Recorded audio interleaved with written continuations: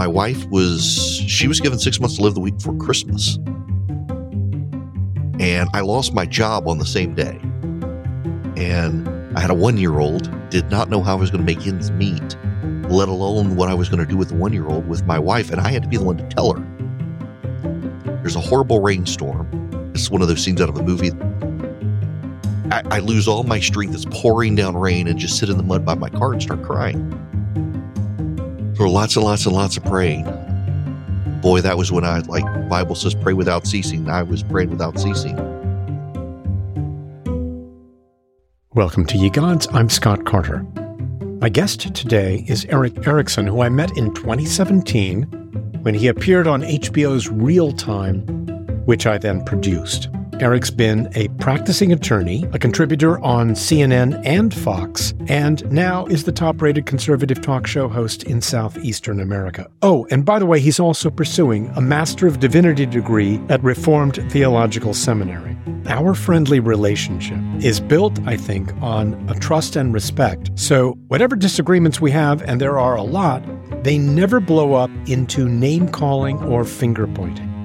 So, dear listener, whether you're closer to Erick's opinion or mine, may you all enjoy. Erick Erickson, welcome to Ye Gods. I am glad to have you here. Thank you for having me. You and I have known each other for a few years now, and you are one of the people who I don't agree with everything that you think politically. We probably have as many disagreements as agreements. But you are one of the people who I so respect because you are respectful to others who see things differently than you do. And the purpose of this show, one of the purposes, is to find out how people came to whatever faith or code of conduct they have, to find out how they got there and how that faith, that could be religion, could be some other code, how it works for them in this life. So I know that you were born in Louisiana, but right. From the age of 5 to 15, you lived in Dubai. What was that like? It was different. It was unique. I realize that now. For me, it was just the way we grew up. We would go to Dubai, and we'd come home during the summer, June, July, and August, go back, spend a couple of weeks getting readjusted to the time change, and then go through school. And every couple of months, we would go to a different country for a week because our visas had to renew. And it's what people did. You packed up every few months and you went to a country for a week. I've still been to more countries than states. It was eye-opening in that you got a sense of how the rest of the world saw the United States. When I was in 6th grade, a terrorist group tried to blow up our school. We were out of school for days on end. And we would come back to school and there would be a guard who would open your lunch bag to see what was in it and spread apart I didn't have sandwiches anymore because he'd literally open up the pieces of bread to see if there were plastic explosives or something. It was just a surreal way to grow up. And when you say that you got a sense of how the rest of the world saw the U.S., what was the message that you got? In the Middle East in particular, most people really expected, required, needed an American presence in the Middle East. My dad actually found out that the Fifth Fleet at the time, which was stationed in Bahrain, but in the 80s, there were no dry docks there. They would come into the dry docks in Dubai. And my dad decided to start organizing block parties for the enlisted on the ships. And I'd sometimes wake up and there would be 10, 12 soldiers asleep on the floor in the house, or sailors who just couldn't get back to the ship in time before the port closed and would just hang out. And it was growing up entertaining sailors at our home, supporting the ships. And was your family, were they as strong? Were your parents as strongly Christian as you are now? Growing up, we'd go home during the summer to very rural Louisiana, towns without stoplights. They're so small. And we'd always go to church on Sunday with my grandmother at the Baptist church. And in Dubai, we didn't necessarily go to church. If you went to church, it was at night on Sunday somewhere, and you had to be very discreet. Like when we came into the country, we would have to carry our Bibles in our hand. In Saudi Arabia, you couldn't get in at all with a Bible. In Dubai, as long as you carried it in your hand, you could get into the country. But if it was in your suitcase, it probably wasn't going to be there after you got through customs. So we didn't do a lot with church there. It's not so much that my parents weren't faithful Christians. It wasn't on the table, and we didn't regularly exercise our faith at home other than saying the prayer before supper and then bedtime prayers. Did you ever have a period of rebellion against religion? No, I was actually, I was always the good kid. My sisters would laugh at me saying this, but I was never rebellious. There were certainly times where it was out of mind, out of sight and out of mind, where I wasn't rebelling. I just wasn't thinking about it. It just wasn't at the forefront of my life. It didn't define me. It made no difference to me. I wouldn't say I wasn't a believer, but I certainly behaved in such a way that I, you would be deluded into thinking I was a Christian based on my behavior. And you never went through a period of open skepticism or cynicism about religion. It also sounds like you, because of this upbringing, that you grew up for a non-military family. Your father was a private contractor, right? Mm-hmm. But if you grew up with sailors or soldiers being over at the house on a regular basis, you would have had perhaps an orientation to the military being a good thing, which there was a time where I was growing up, I'm older than you are, but where there's distrust of the military coming out of Vietnam. And did you have the opposite, where you had a sense of seeing it from the point of view of the military? Yeah, to a degree, yes. In fact, I've got on my desk a round of shells. The USS R.K. Turner came into Dubai shortly after having bombed Libya in 85 or 86, when Reagan ordered them to bomb Libya. And I've got some of the shells that were fired from that ship on my desk. One of my best friends growing up, his house was the one that got bombed in Libya next door to Gaddafi's house. And yeah, we totally grew up patriotic. The military does good. My oldest sister actually wound up trying to join the Navy and married her recruiter instead. So we were always had sailors at the house. My dad working on an oil platform. The Navy saved his life. There was one in particular encounter. When I was in ninth grade, our school was 2 blocks from the beach, multi-story building. You could see out into the Persian Gulf, and you could see the explosions going off as Iran decided to blow up American oil platforms. And it was the U.S. Navy that protected my dad and evacuated him from his platform. And he might not have been alive but for the U.S. Navy. My father was in the Pacific for 4.5 years in World War II. I was one of 5 siblings, 4 boys, and we were very rebellious. And one of my regrets is not asking him more about his service time and honoring it more. Mm-hmm.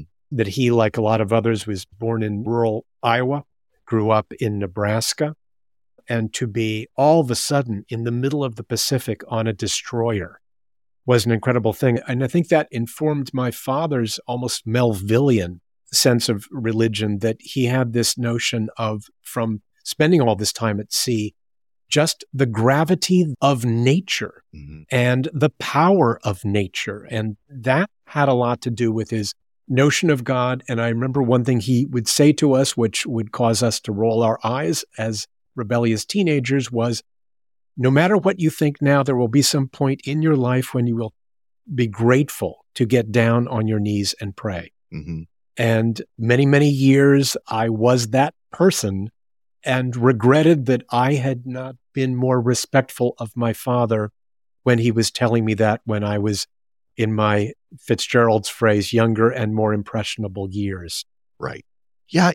It really, your parents convey stuff. My grandmother, I think, was probably more influential than faith than my parents were for a time. I remember really probably my first memory of anything religious was sitting in my grandmother's lap, and she would read me from the Golden Book. In fact, I've got a copy of it somewhere, the Golden Book Bible stories. Daniel in the Lion's Den was the first story I have memory of, and it's still my favorite in the Bible. And to some degree, there are times I call back to it, and I'm like, yeah, I feel like that right now. But I know with your father, you've mentioned to me how much work consumed him and how you felt that he maybe wasn't around the house as much as you would have liked him to have been, and how that's had an impact upon your commitment. Yeah, my guilt, as much as my commitment. My dad, a great guy, he worked offshore in the Gulf of Mexico when I was little. And he would be home for 7 days and then gone for 7 days. And we moved to Dubai, and it was the same thing. He would work Tuesday to Tuesday, and then he would be home for a week. When he was home, he was absolutely exhausted, wanted nothing to do. It was basically being on the oil platform was a 24/7 job for a week, and then he would be off. And we would do some stuff. And of course, we took trips together. We spent a lot of time fishing in Malaysia together. But then we moved back to the States when I was in 10th grade. and he would be home for 28 days and gone for 28 days. And when he was home, he was asleep, resting. We really didn't have a relationship until I guess really my junior year in high school. My mom made him take me on our road trip to look at colleges. And that's really, I think, to some degree when we started developing a real relationship. And then he retired after I was out of college when I was in law school, and I wasn't going home as much anymore. But we definitely, I think we've developed a relationship over time now that we didn't have when I was a kid. As you were becoming an adult, eventually getting married and defining a career, you said that there was a time where you kind of got away from your religion, not that you were denouncing it, Right. but you were just, it wasn't as important in daily life. Was there a time where it did become more important? Yeah. So I never really, I shouldn't say that I struggled. There were points where I just wasn't living it, wasn't mindful of it. And every time there are these little moments where God would shake me and say, I'm here. In fact, I remember distinctly when I was 15, I guess, we moved back to the States, and my mom, we went back to rural Louisiana. We're in my grandmother's church that she has been a member of since time immemorial. My parents have gotten married in the church, and my mother is insistent that it is time for my sister and me to be baptized. And we're like, nope, we're not going to be baptized. And it finally came to a head one Sunday, and my mother, who, by the way, has no memory of this conversation, my sister and I swear by it. She repressed it, I'm sure. She's just like, nope, I'm not going to church. Now, my mother, if you had the flu, she would expect you to go to church and sit in the back of the congregation. You still better be at church unless you're dead. And that, to some degree, breeded resentment. Like, to this day, I hate to go to Sunday school. My parents, when I was little, we'd come home in the summer. They would try to force me to go to Sunday school or vacation Bible school. Hated it, didn't know anybody. I'm not an extroverted person to begin with. To this day, I get like sweaty palms thinking about having to go to Sunday school, but I do. But my mom this particular Sunday was like, you know what? If you're not going to walk the aisle to get baptized, I'm not going to church. For my mother to not go to church, to be perfectly fine and well and not go to church was a big deal. And my sister and I got into church, and the entire sermon that Sunday was on how parents should not pressure their children to get baptized. Sister and I looked at each other like, God, clearly he's paying attention to this. So we walked the aisle that Sunday, and my mother was furious. We walked without her there to see it, but she got to see the baptism. I've had little moments like that. I remember when I was in college, I was struggling. I couldn't have a job at the time, my freshman year at school. My parents didn't understand the costs of living in addition to driving 10 hours. And so I didn't have a lot of money. And this one particular Sunday, I remember I went to church before I drove home, and it was the tithing Sunday. And the preacher was talking about it's not the prosperity gospel, but if you just by faith believe, God's going to take care of you. And I had $20 in my pocket and my dad's gas card. So I threw my $20 in the offering plate and thought maybe God will do something. I literally had to drive home and pace it. My dad had a Conoco gas card. There are very few Conoco stations in the country today. There weren't a lot back then, but I could time them out to get gas and get snacks. And then I got home, and my dad handed me $100 and said, don't tell your mom. And my mom handed me $100 and said, don't tell your dad. I was like, yep, this God thing is working. Why had you and your sister been so adamant that was so important? Yeah, it's part of our character, I guess. I don't view it as a flaw, but when anyone tells us, well, you got to do it, you got to do it, you got to do it, you got to do it, we generally dig in our heels and say, absolutely not. We don't want to be pressured into doing stuff. It's not like we didn't want to get baptized. We just didn't want to be pressured by my mom into doing it. We wanted it to be at the right time. And of course, my mom's view was, we're all natural procrastinators. We would procrastinate until it was too late, but we did not want to be pressured into it. It is very much the way I respond these days to a lot of politics too. Yeah, I remember being so anti-ritual that I remember telling my mother, much to her consternation, that I said, if you were to die now, I would not go to a funeral. I do not believe in funerals.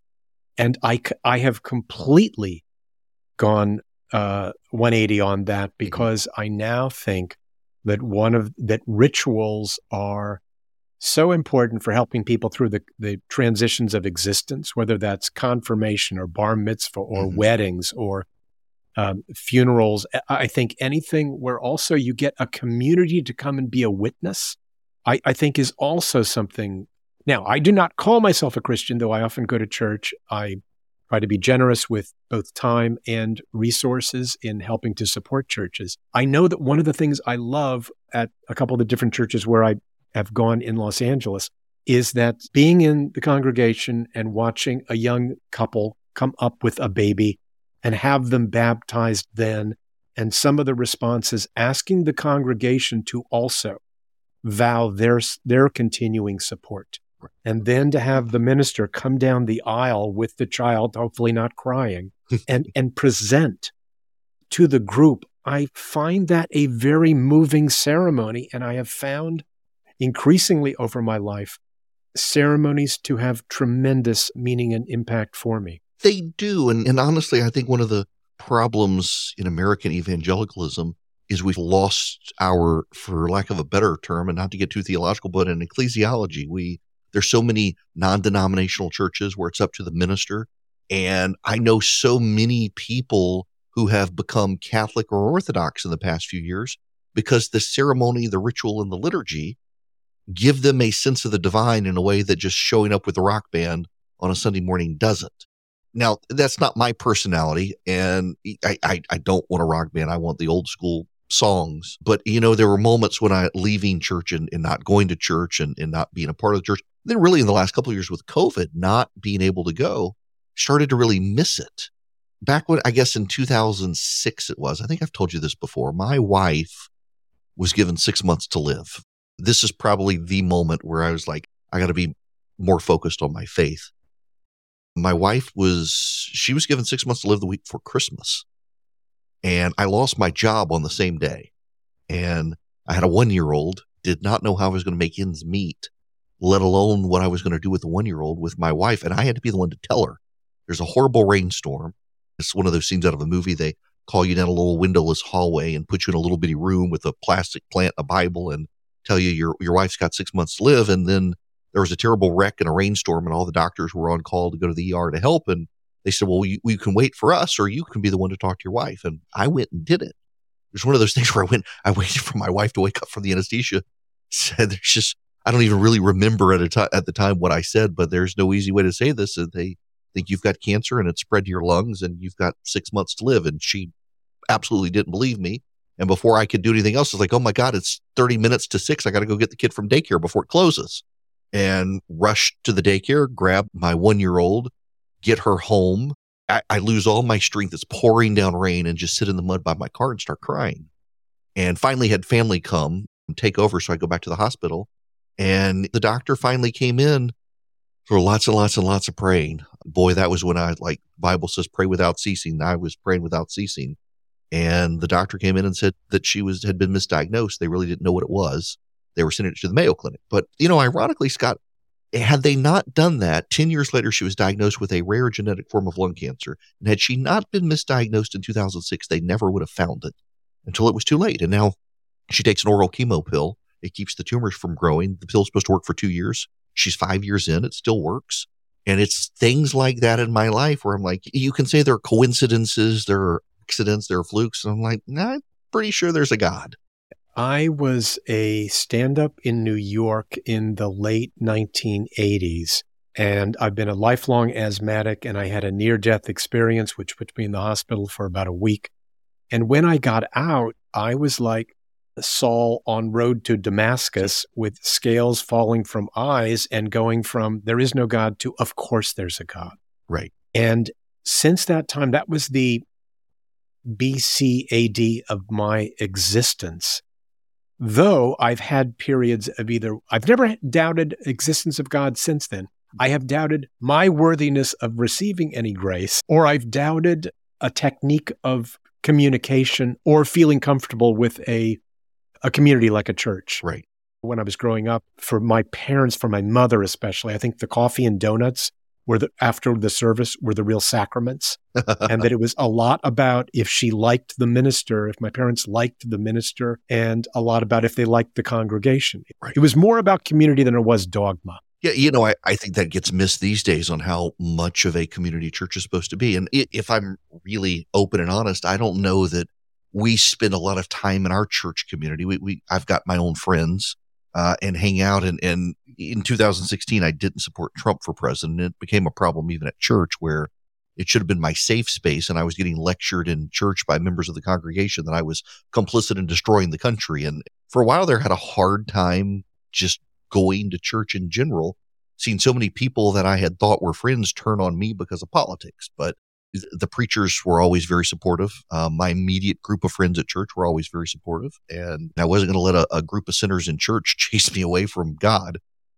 Yeah. And because of the shows that I've produced of being kind of a political lightning rod when I show up at a church, and very often people will come at me and it becomes a busman's holiday of having to defend points of view or not, which is not the reason I'm there. The reason I'm there, often I will go by myself, sit alone. And so what I've started doing is there's a neighbor a couple blocks away from me, and every Sunday morning, people will come with 10 sack lunches that need to be presented in a certain way, and people will come by 11 o'clock, drop them on this lawn, then they'll get collected, and between 6,000 and 7,000 people every Sunday will at least have that meal. Wow, that's great. And there is something that provides the comfort that I have normally gone to church for in thinking as I'm preparing these sandwiches in the morning, or I'm prepping, or even I'm going to the grocery store to get items, I'm thinking about the people who are going to be receiving this. Right. And there is a process that has a sacred feel to it. And then it all ends with the dropping off on the lawn, and all these people there are all smiling and also dropping off. And you know that it's going to go to something good. Mm-hmm. There's a local group here in Macon, Georgia, where I am. And every Sunday morning they get up and they make pancakes. That's all they do. Pancakes and bacon, put them in disposable to-go trays, and they walk through downtown Macon and give them to the homeless on Sunday morning. So at least they'll have a hot breakfast in the morning. And being on radio, I could be behind my microphone and pretend to be an extrovert. I am not an extrovert. I don't like crowds. Even going to real time, it's just one of these deeply uncomfortable things. And oh my gosh, I'm the conservative. Everybody's going to hate me. I don't want to be in the crowd anyway. I don't like crowds. And I don't like going and participating. And I compel myself to participate where I can to be good. But oftentimes I want to help fund it. I don't want to be in the crowd. Inevitably, someone ropes me into talking politics wherever I go. And I just, at some point, I guess people have lost their sense of space and boundaries, and you're here to help the homeless, but let me have your dissertation on politics of the day. And it kind of just, after a while, I was like, I think I'll just write a check. I try to ask everybody, is there any single quote that in vexing times, the words come back to you and provide to you some comfort? There are a lot, but with my radio listeners, particularly in the angsty political days we live in, I spend a lot of time, even with radio listeners in a secular news talk program, reminding them of Jeremiah 29:7 to seek the welfare of the community in which you live and pray for it, because there you'll find your welfare. And as we have become an online citizenry, and we've all developed communities of interest of people who think and look like us, and we're less and less mindful of who our next door neighbor is, it's a reminder to me that I can't necessarily shape politics in Washington, D.C. or anything that goes on in Washington, but I got an entire community here in Middle Georgia where you are your brother's keeper. The homeless man you see every day under the bridge, he really is your problem. What are you going to do? How are you going to engage your own community? And oftentimes I tell people in politics that now who feel like they're losing their country for some reason, and that the country really isn't your problem. I was in seminary. I can break down the Hebrew there for seek the welfare of your community. It doesn't mean country, and it doesn't even mean state. It means your particular city where you are. And so unless it's Washington, D.C. where you live, stop worrying about Washington and worry about where you live. If you could get people to expose themselves to some work of art, whether it's a book, a song, a movie, a play, anything that you think might be worthwhile for them, what would that be? Ironically, if I had to tell people a movie that everyone should see, Patton is my favorite movie. I love Patton. That completely surprises me, though. My parents, when I was 10 years old, my dad had rented Patton, and I sneaked in and watched it, and it just blew my mind as a 10-year-old to watch that movie. And I love it. A real story of good and evil with deeply flawed people who know they're flawed, who are doing something greater than themselves and asking of people to do things that they may themselves not think they can do. It's a wonderful portrait of humanity in the worst of times, and I absolutely love that movie. It's always a delight to talk to you. Let me just thank you very much for taking this time, and I have tremendously enjoyed it. And now the sermonette I call In My Homily Opinion.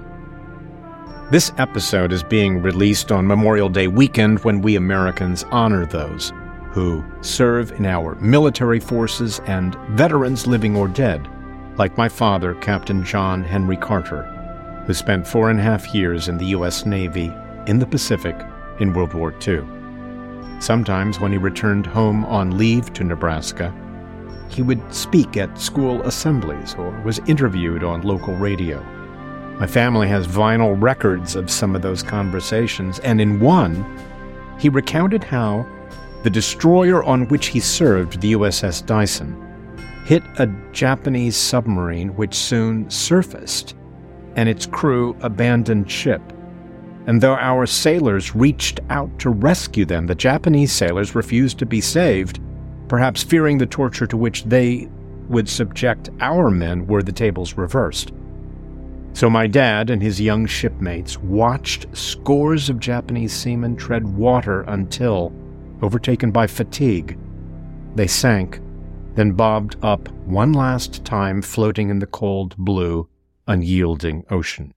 I can't imagine the impact such an experience had on anyone, but especially those young men like my father who hailed from Midwest farm communities with fewer residents in them than the massive warships in our Navy's fleet.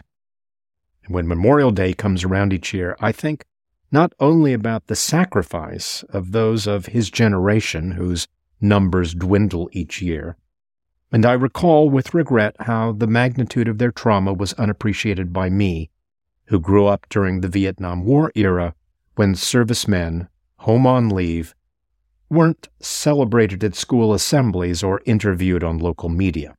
My father never talked much about his time at war, and when he did, it was never expansively. Perhaps he feared that a floodgate of memories once opened wouldn't be able to be contained again. It's my annual regret that I didn't draw him out more or express more gratitude to him. What are your thoughts on days of remembrance such as this, either national or personal? Email me, please, at yegodspodcast@gmail.com. Thanks for listening, and until next time, may we all be safe and free.